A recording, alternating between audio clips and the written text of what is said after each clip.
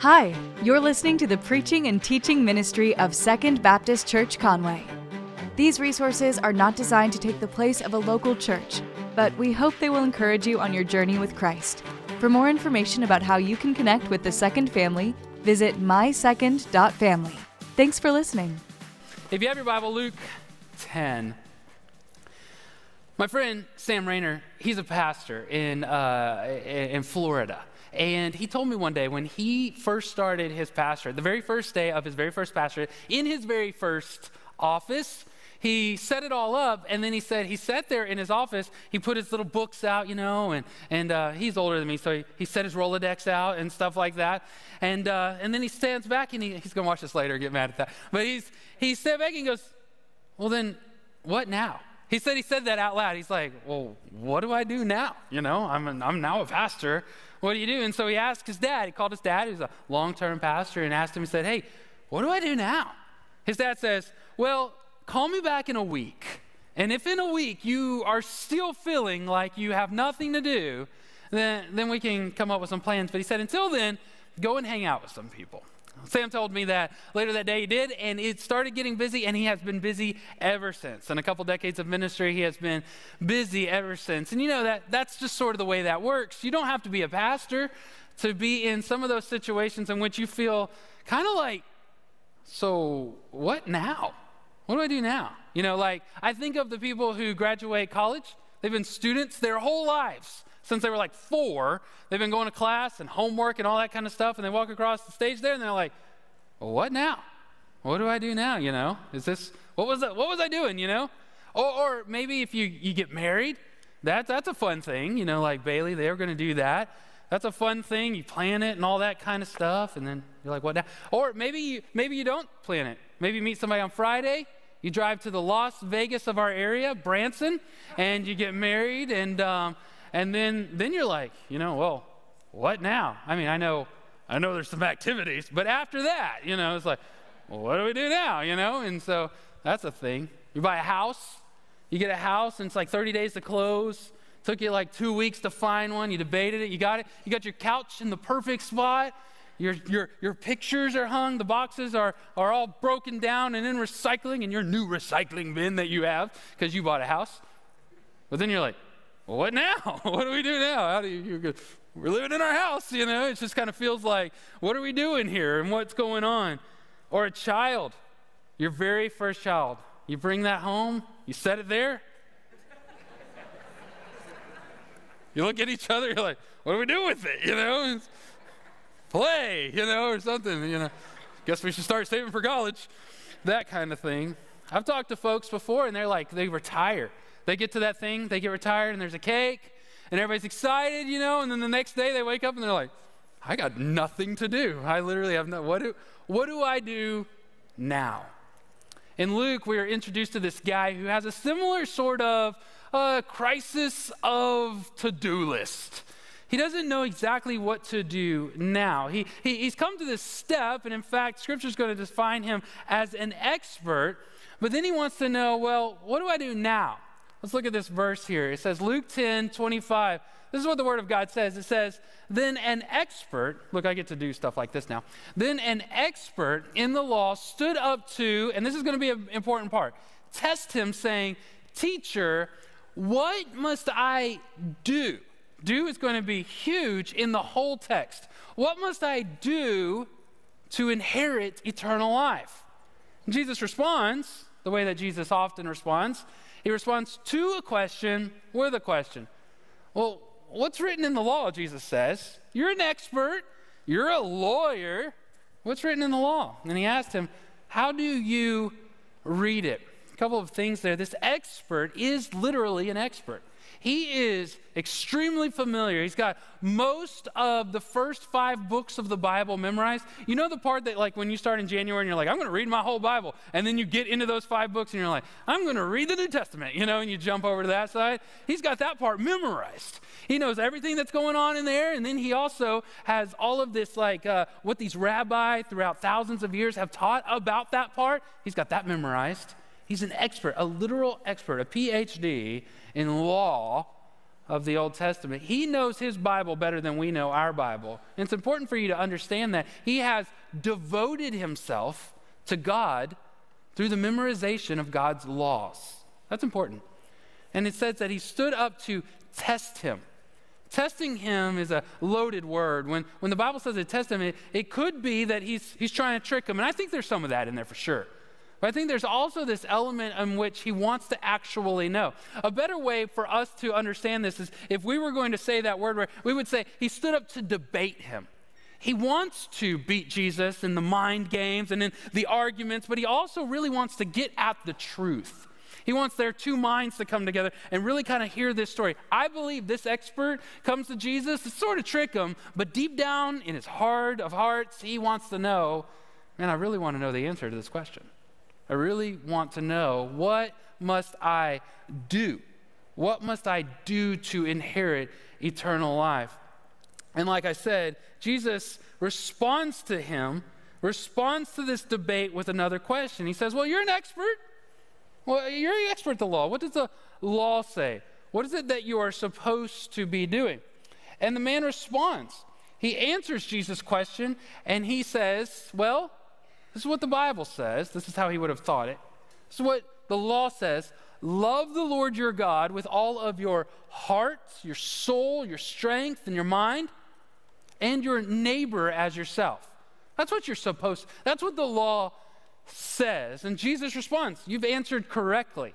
That's the right answer. Jesus says, that's exactly right. But then listen to this different. He told him, says, do this and you will live. Love God and love people and you will live. Here's my problem with that. Is Jesus right? Jesus says the guy is right, but is Jesus right? In order to go to heaven, if you've been in church for any amount of time, in order to go to heaven, what is it you are supposed to do? What are the good works you are supposed to accomplish? What is the righteousness that you are supposed to amass for yourself? What is all the good things that will outweigh the other things? Because if I'm reading what Jesus just said, then I walk away from this thinking, you know what? I can earn eternal life. I can be good enough to outweigh the bad. And that's really the question, because if you've grown up in church, if you've been around church, if you've read your Bible, is that the case? No, that's not the case. That's not the answer. You can't do anything in order to inherit eternal life. There's got to be something else going on in this text. Jesus is not telling him, if you do this and do this and do this and do this, and if you do enough of these things, then it will outweigh the bad things that you've already done or the bad person that you already are, and then you will make God happy. You will do enough good things. Listen to me, doing good doesn't mean that you are good. Bad people do good things. Good people are not self-made. Good people are God-remade. Let me say that again. Good people are not self-made. They are God-remade. Trusting in God to remake you is the way in which you are made good, as in good with God, truly good. In fact, I think this is what's going to be said in Titus as well. Look, Paul wrote a little letter to his friend Titus. And in that letter, it sounds like, it almost literally sounds like he is responding to this expert. He says, look what he says. He says, but when the kindness of God, our Savior, and his love for mankind appeared, he saved us not by works of righteousness, which we have done.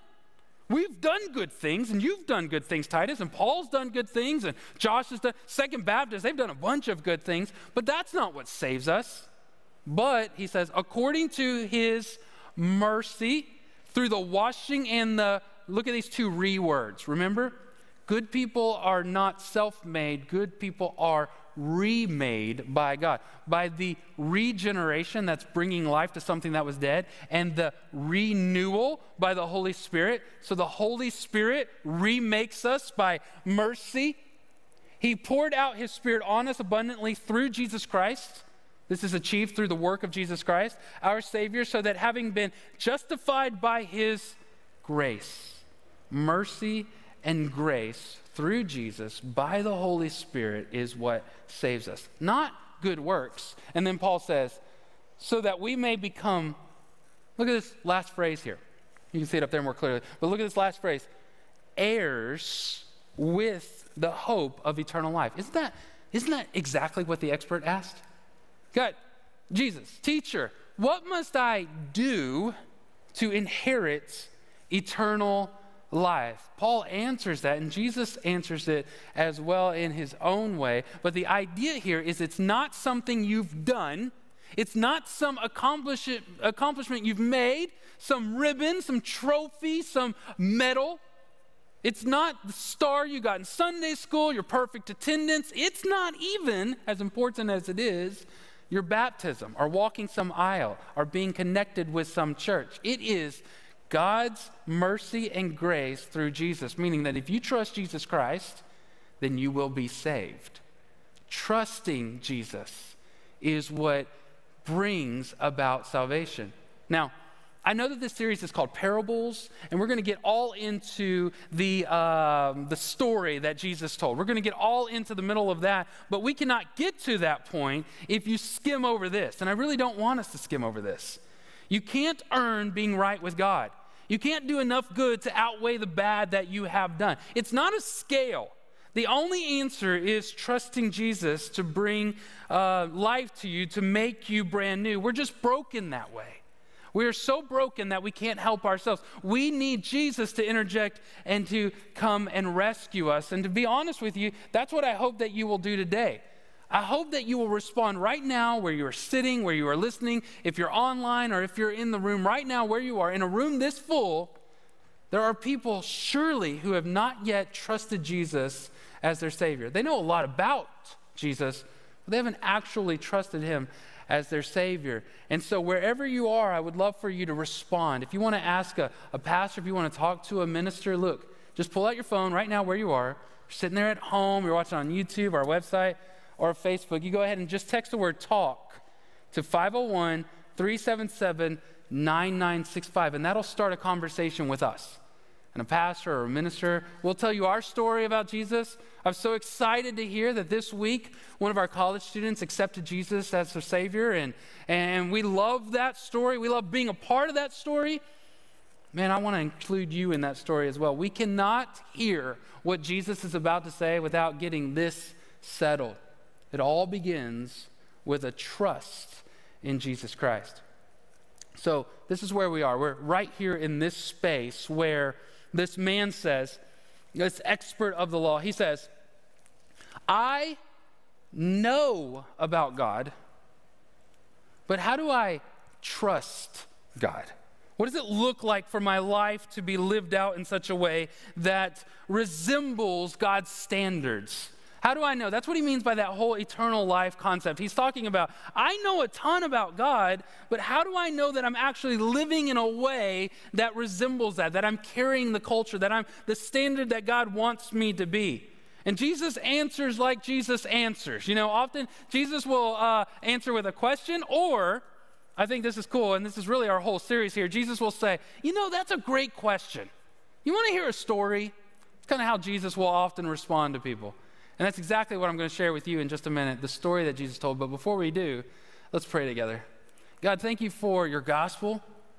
Thank you for the good news that every person here, whether it's their first time in this room, whether they're out of town, they're just kind of hanging out with us this morning, a college student, whatever it is, God, that you would offer to them the gospel, regardless of their age. They don't even have to know anything about this church. So all they need to know is that Jesus, the Savior of the world, has offered to them forgiveness, that he will accept them, that he will love them, that we are broken, and that we need Jesus, and that if any person will respond, will accept, that you will save them. So God, I pray right now that you would do that in the hearts of many people here that are listening online, that are in the room. And God, that we would leave today with this motivation, this fire, this passion to live that out, to do something about it. It's in Jesus' name we pray. Amen. So Jesus says, you answered right. You're supposed to love God. You're supposed to love your neighbor. Go do that. And the man, the Bible says, wanting to justify himself, he asked Jesus, who is my neighbor. Now remember, he's not saying, who's my neighbor so that he can go, hey, look, neighbor, like that kind of Heidi, oh, good neighbor. He doesn't want to just identify the neighbor. He wants to actually know who's the person that I'm supposed to show that I love God to.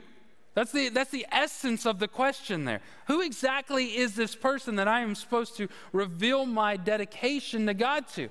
And Jesus took up the question and he said to the man, there was a man who was going down from Jerusalem to Jericho. And he fell into the hands of robbers, and they stripped him, beat him up, and fled, leaving him half dead. Now, Jesus is a master storyteller. He's going to say a lot in just a few words. One of those words that he says a lot in is this whole concept of going down from Jerusalem to Jericho.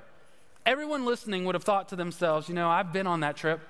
And the trip's about 13 miles. It drops 3,000 feet in elevation. I said in the first service, 3,000 miles in elevation. That would just be a straight plummet. It wasn't like that. It's 3,000 feet, And it kind of winds and it goes down like you would go down any sort of elevation drop like that. And there's rocks and cliffs. Everybody knew that there were robbers. It's a dangerous trek. Everybody knew about that trek. They're listening to that thinking, yeah, that's a bad place to be. Not only does it say that idea in their minds, but it would also say something implied about the man.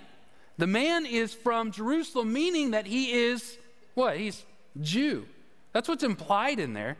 Everyone listening to that story, at this point, a man was going down from Jerusalem to Jericho are thinking in their minds, yeah, that guy's like one of us and he's doing what we do.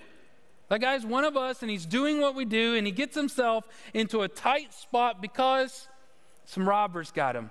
The thing that we all fear is the thing that happened to this man.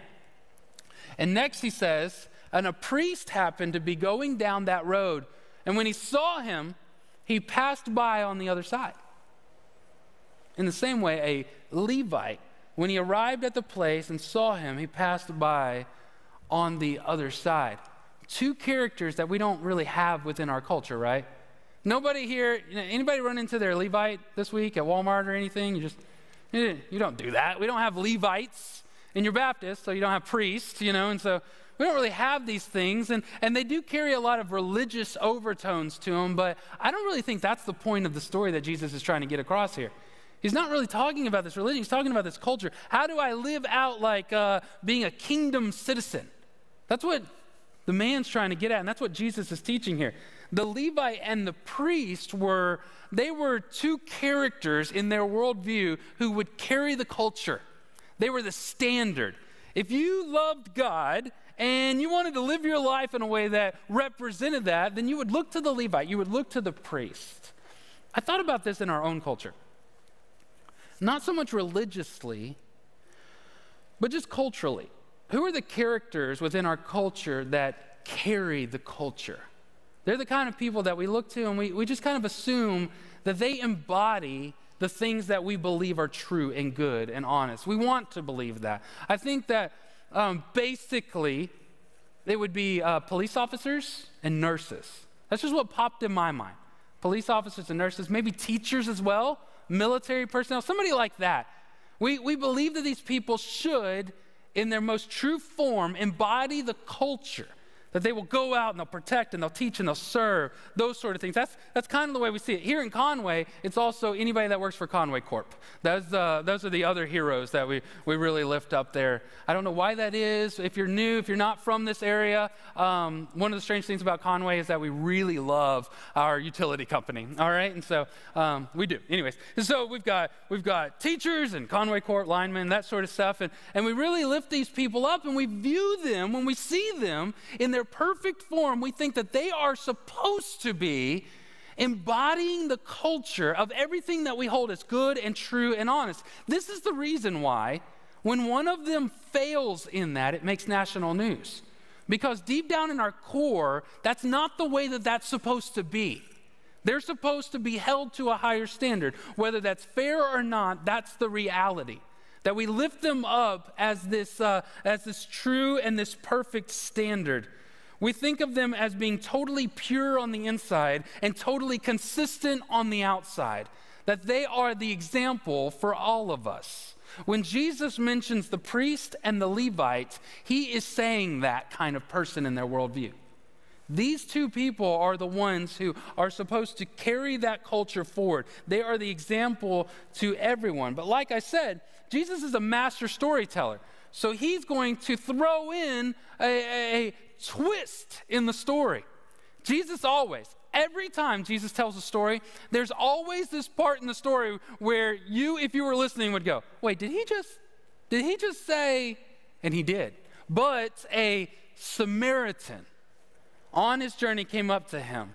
This is the twist. This is the Jesus twist in the story. Everyone thinks that the Levite and the priest, they're good. They're the gold standard. They're the people. No one listening to this story would have thought to themselves, the Samaritan, he's the gold standard, let alone the God standard. No one would have thought that. No one would have even assumed it. Now, in the context of this debate, I want to be very clear on what Jesus is trying to paint here and what he's trying to point out here. If you've ever heard the story of the Good Samaritan before, you should understand that the conflict between the Jews and the Samaritans was deep. Jews didn't like Samaritans, Samaritans didn't like Jews, and their mamas didn't like each other, and their grandmamas didn't like each other either. Everybody didn't like one another. And it was racial, and it was religion, and it was all mixed together in this big bowl of history. Okay, it was complex, and it was hard to break these things apart. And all of that's true. But more than that, for the purposes of this story, for the purposes of this debate, Jesus is not positing another religion. He's not positing another race. Jesus is putting out there a person whom no one would assume would act like the good God. This is a bad guy. Regardless of what he's doing in the story, this is a bad guy. Not somebody that I would want to model my life after. And yet that's exactly what happens here. That's exactly what's going on in the story. Look at it again. It says, but a Samaritan on his journey, minding his own business, came up to him, and when he saw the man, he had compassion. Now remember, compassion means that you make a choice to do good for the other person, even if it's a sacrifice to yourself. That's what compassion is. And this is what it looks like. He went over to him and bandaged his wounds. Now, I don't think he really had a first aid kit. I'm imagining that he probably ripped off a piece of his own coat, his own cloak, and kind of bandaged the guy's wounds, took care of him as best he could, pouring on olive oil and wine. And then he put him on his own animal, brought him to an inn and to take care of him. And the next day he took out 2 denarii, that's a lot of money for them, and he gave them to the innkeeper and said, take care of him. When I come back, I'll reimburse you for whatever extra that you spend. Clearly, this guy is sacrificial. He's caring for the other person. He's loving the other person. In other words, the Samaritan acts the way that you would expect God to act. If God was walking down that road, he does what the Samaritan does. But Jesus does something else in the story that at first you just kind of read through. It just seems like a detail. But Jesus does something in the story. Notice this part right here. He says, he went over to him. That doesn't really sound like a big deal, right? It's just part of the story. Of course he's going to go over to him, but Jesus does this twice. Did you notice? But a Samaritan on his journey came up to him. It's the same phrase, just said a little bit differently. Jesus is emphasizing, out of all the cool things that the Samaritan does, out of all the cool things that this bad guy, this not standard person does, Jesus emphasizes that he went over to him. He went close by to him. And this is intentional because what Jesus is trying to do is conflict it with these two guys. It's to conflict what's going on because a priest happened to be going down the road, and when he saw him, he passed by on the other side. In the same way, a Levite, when he arrived at the place and he saw him, passed by on the other side. Jesus says it twice so that you will clearly hear it and you will clearly know what's going on, that this guy shows compassion by going over to the man. I've told you guys before about Jackie's dog. Jackie has this dog, and I have a dog, and Jackie has a dog. My dog used to be Jackie's dog, but it was a hand-me-down. So now I have her, and Jackie has Landry. It's this little, like, curly-headed, rusted-colored mutt. They call it, if you put Oodle on the name of a dog now, you can charge more. We used to call that a mutt. And so she's got one of those. And I don't like it. It's named Landry. I contributed that part, but I don't like that thing. And for various reasons. When I walk into the room, he always kind of like slithers away real fast. We've never had a conflict. We've never gone to blows or anything like that, but I think he just knows I don't like him. I don't know how he knows. Maybe because I tell him every time I see him. But he walks away. And in the morning, nearly every morning, when I'm reading my Bible, I'm drinking my coffee, her dog will come over, and even though when I see him, he snakes away, but every morning he comes over and he puts his little head right here on my knee. He looks up at me with those big eyes, you know, and he tries to distract me from reading of God's Word because he's Satan, and he doesn't want me to read the Bible. He'll take his little claws that are all, claws, fanged like demons have, and he reaches out and he grabs my arm and he tries to put my hand over him, and he and I have not liked each other from the beginning, so I ignore him. But Jackie, she'll look at him and she goes, you know what he's trying to do? And I'm like, what? She goes, he's saying, love me. Just love me. That's what she says. She says it in her own voice, but it's like, love me, just love me, she doesn't see that he's distracting me from the Word of God. Me and Jesus are having a moment here. And of course, my dog's over there letting us commune, me and the Lord. But this dog is trying to separate because he's from the pit. And so he's doing that. But here's the deal. I think Jackie's right. I think that dog is trying to say, just love me. Just be friends, me and you. Let's bury the hatchet and all that stuff that I left on the carpet, and be friends, you and me. Let's just be friends that way. I think that's what he's trying to say, but he can't say it because he can't speak English. But he's saying what we all know. Close is care. Close by is compassion. Close is love. The dog is showing me love. He is expressing compassion in the way that dogs express that. So as a church, let me ask you this question. See how compassion looks like when Jesus says he had compassion, he went over. Let me ask you as a church, what are the distances, what are the gaps that we need to close? What are the distances that we need to bridge? What are those gaps that we need to make sure between the person who needs Jesus and Jesus that we're going to go stand in that gap and we're going to do everything we can to pull those two things together? Let me give you three real quick. The first one I think is the most obvious of all, and that is the distance between where I am standing and the universities. I believe with everything in me that God has put this church in this spot, in this city, in this time to reach university students with the gospel of Jesus Christ. Sometimes God has to communicate through writing things down.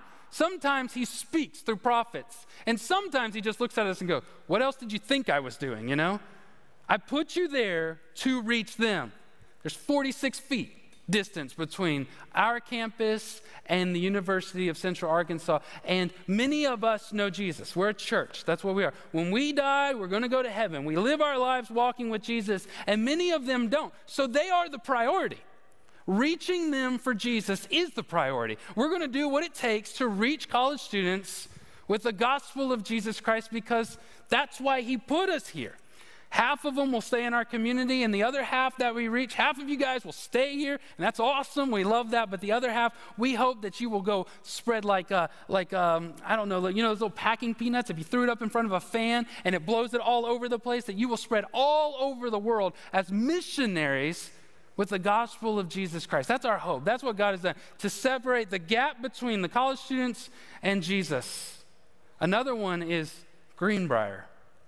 I believe that God has given us an opportunity for us to go up there and partner with the families and the people that are a part of Second Family that are living in Greenbrier and Wooster and Spring Hill, who can't bring their neighbors and their friends to a church that's over 20 minutes away, that we're going to go up there and we're going to partner with them. Why? To close the gap between the people that are moving out to Greenbrier and Jesus. That's the gap that Jesus wants us to do. He wants us to go over there.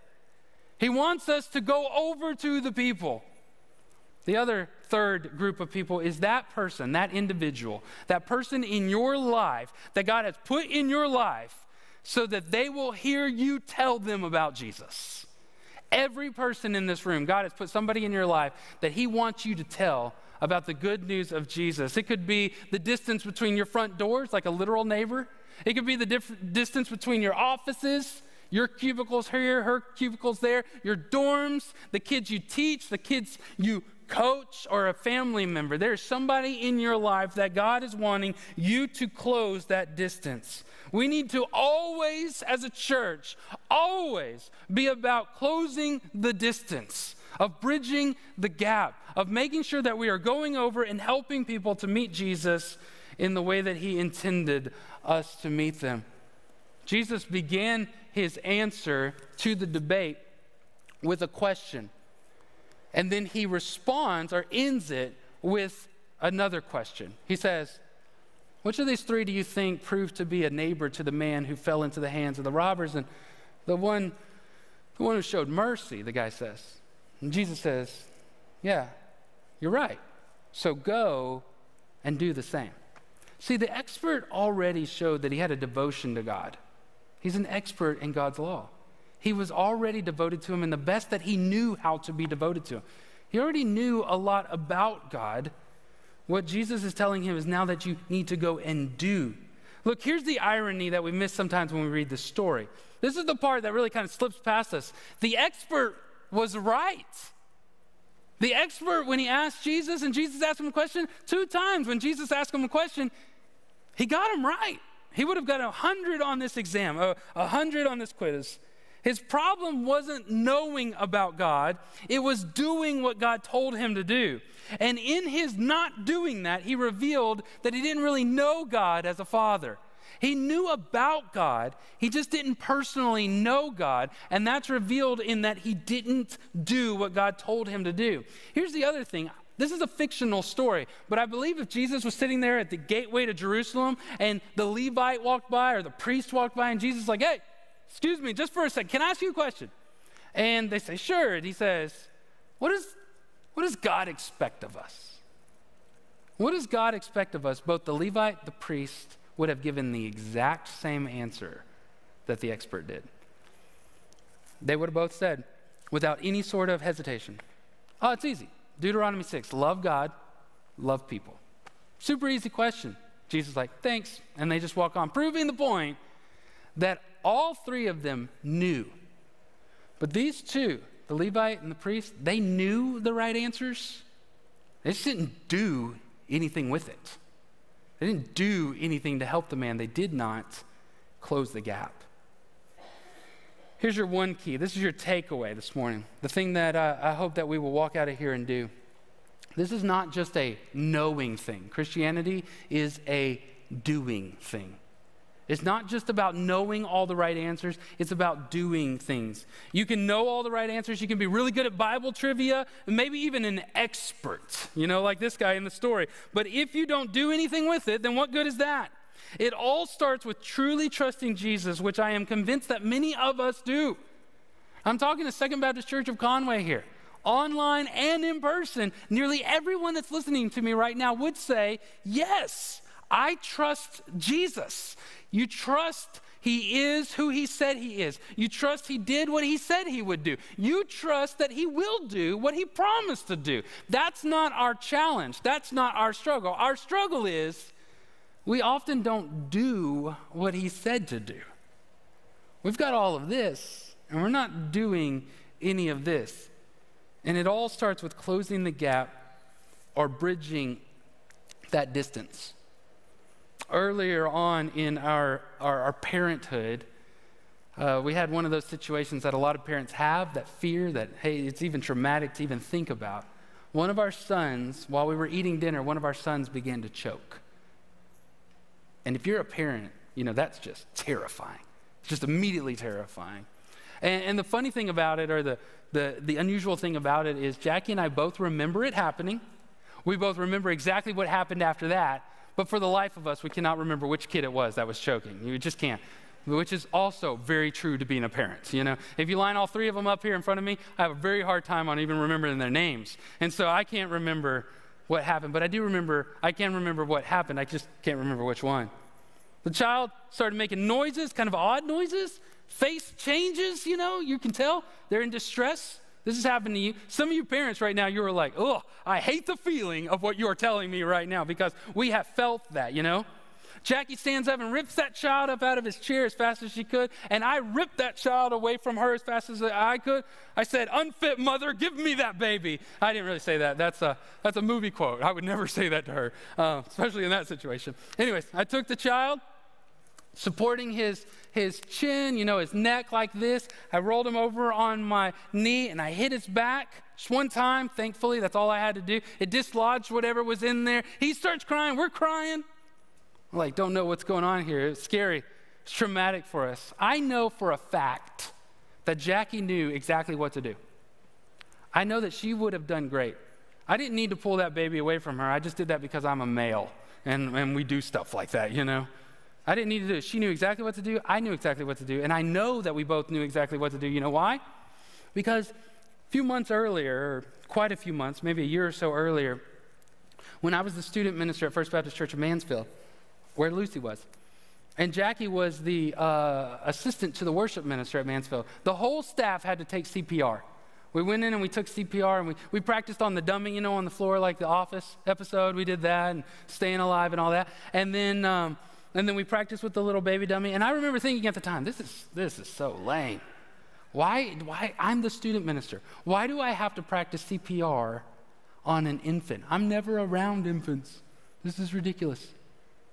Turns out one day, I would be around an infant that was choking. And I knew what to do. And then I did it. Both Jackie and I knew exactly what to do.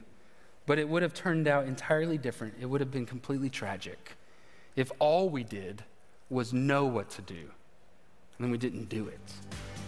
Thank you for listening to the preaching and teaching ministry of Second Baptist. We hope that we will see you in person this next Sunday. To find more information about service times, location, and ministry offerings, visit mysecond.family. Thank you for listening.